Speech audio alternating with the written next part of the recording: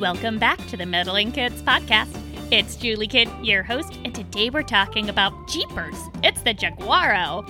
And this episode is part of Scooby-Doo Where Are You? Season 3. You know, the season where they go to all sorts of exotic locations. This time, we're in Brazil. I said that kind of weird, making it sound like Brazil. Brazil. Is that better? Okay, anyway, we start with a view of a jungled island and horrible screams. Like, seriously, these screams are creepy. Then we see two men in loincloths bowing toward a giant monstrosity. By the way, the loincloths are cool, but they're not like sexy loincloths, just in case you were wondering. From the episode description, I know this monstrosity is supposed to be an ape with the head of a saber-toothed tiger, but it looks more like a panther. I'm hoping we find out more later on in the ep. Meanwhile, another nearly naked dude comes out of the bushes with a large ceremonial mask, a cape, and a bowl of something steaming. Presumably soup? He lays the soup in front of the beast, but the beast continues its horrific screams, and so the humans flee. Meanwhile, we see a small twin-engine plane over a jungle, and hear Fred announce to the other kids they're over the Brazilian rainforest and ready to land in Rio de Janeiro in a couple of hours. Scooby is dancing around in a great outfit and makeup, and pics are on social media, as always. Unfortunately, he's eating the wax fruit from his headpiece, but he's undeterred. A pilot mistakes Scooby for a señorita, and then they have to make an emergency landing, totally unrelated to the gender bending. Fortunately, one of these pilots must have been related to Sully, because they made it safely onto the ground, and then, of course, Scooby and Shaggy come down and kiss the ground. It's very moving. The kids hear drums in the background, and the pilots explain they're in Jaguaro country. You know, that mythical beast that's half ape, half saber-toothed tiger, and half totally spooky. The natives worship the Jaguaro. They're not cannibals, just headhunters, like Ewoks. Is this a good time to mention that this ep is full of racist and imperialist stereotypes? Please accept my apologies. This is one of those episodes that doesn't really translate well in our time. Also, while I'm in a complaining mood, why isn't it called the Jaguaro?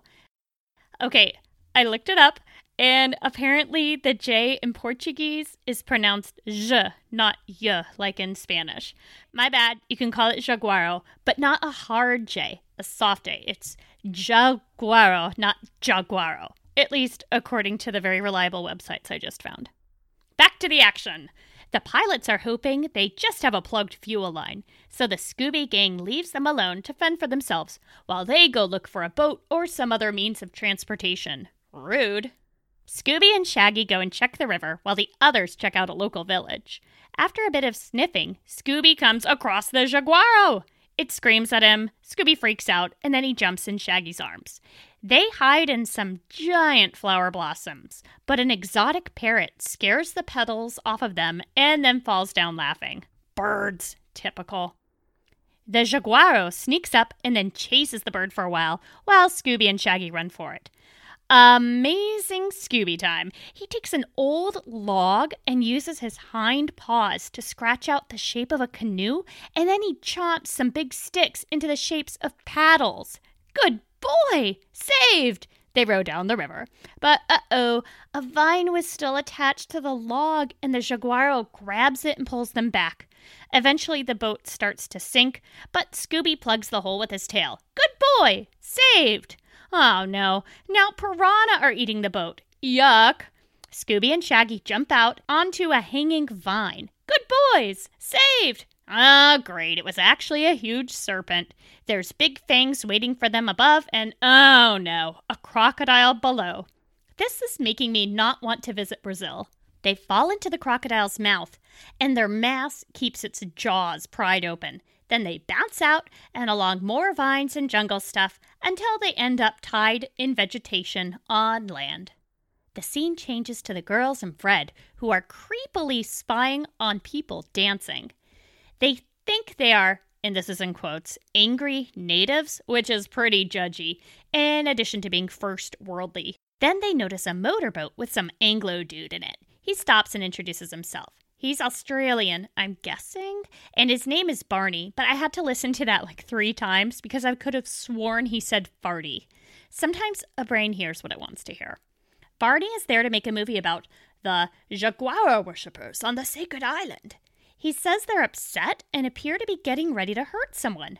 Probably them, because they're saying a giant bird fell out of the sky and scared them. And as a result, their statue of the Jaguaro came to life.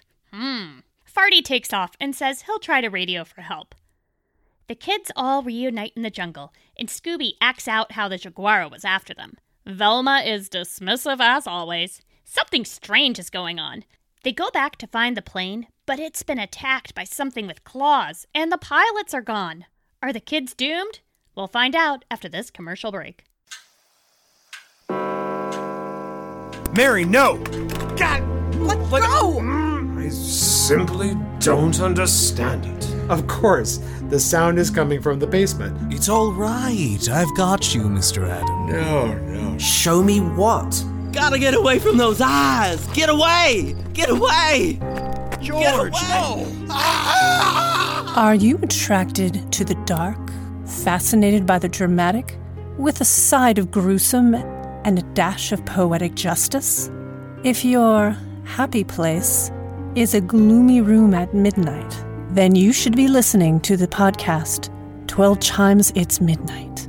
Please join us, won't you, for plays of mystery, horror, and suspense.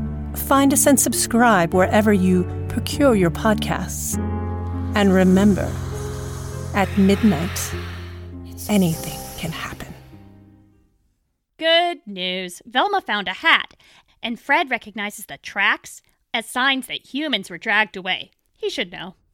Scooby and Shaggy choose to stay back with the aircraft, and Scooby goes foraging around for food, and he sees a mommy gorilla helping a fussy toddler gorilla. This is pretty adorable, by the way. Look it up on YouTube. Scooby eats the baby gorilla's rejected snack coconut that he'd, tossed off his landing, but the baby complains when he sees Scooby eating it, and Mama comes down, snags Scoob, and drops him on the baby gorilla's lap. Baby gorilla gives his new toy a big kiss, and then he puts Scooby in a hammock and spins him around recklessly. Scooby bounces out of the hammock and bounces around on a vine up and down for a while. Shaggy is waiting below to catch him when angry men in masks with shields come running at him. He and Scooby try grooming the leader to earn his favor, but this doesn't work. Meanwhile, we see Daphne, Velma, and Fred investigating a little hut that turns out to be for gold panning. Velma scoffs. There's no gold here. Everyone knows that. Really, Velma? I didn't even know how to pronounce the letter J, and I have a PhD. Settle down. They hear Farty's boat and call to him for help. He comes back and he's got one of the pilots with him. They tell the kids to get on board quickly. They ask the pilot, Luis, about the other one, Jose. He didn't escape the Jaguaro and hints at a horrible demise. On the boat, Velma and Daphne find a piece of glass carefully wrapped in fabric. They're confused, and I am too. Also, Farty asks the pilot to drop off some film for him when he lands in Rio. Take a note, kids. Never agree to pack anything in your luggage a weird stranger has given you. We now learn what befell Scooby and Shaggy. Remember how I compared the men in this village to Ewoks? Well, now Scooby and Shaggy are being carried while tied to a big log, just like Luke and Han in Episode 6. I hope Velma is treated like a holy spirit and rescues them. That will make my year. Hashtag Velma is C-3PO. Fred, Velma, and Daphne sneak over on a bridge while Fred says, "Careful, they mustn't see us coming," which is funny because they're walking totally normally in their North American clothes, totally out in the open, at a normal pace. They check out a cave and find a statue of the Jaguaro, but they hear the real one from outside the cave. Back at the plane, Fred finds feathers tied to the craft, which tells him that Shaggy and Scooby have been captured. The pilot wants to take off right away, but yay, Fred! He says, not a chance! He wants to find the pup and that teenage boy. The pilot agrees to wait for only an hour while they go look on the sacred island. Back on said sacred island, Scooby and Shaggy are tied up in a dwelling surrounded by human skulls. Major creepiness. They contemplate their fate. Scooby uses his tail as a saw, just trust me on this one, to cut their ropes, and they see signs that they're about to be burned at the stake. This is a children's show, right? They disguise themselves in masks and skirts and join the folks dancing outside the dwelling to escape. The lead dude notices Scooby's tail, but otherwise Scooby was totally in a perfect disguise, I guess. So there's a chase scene. They all cross the bridge, and then the other big kids come out of the cave to join the fray. Oh no, at the other end of the bridge is the Jaguaro. Scooby and Shaggy are trapped. The Jaguaro starts destroying the bridge from one side, and the indigenous men are destroying it from the other. Scooby and Shaggy are stuck on the one remaining platform in the middle of the bridge. The Jaguaro tries to grab them, but Fred decides to destroy the local agriculture by tearing down a dam upriver. It sweeps away the beast, as well as everyone's crops. Oh, and Shaggy and Scooby.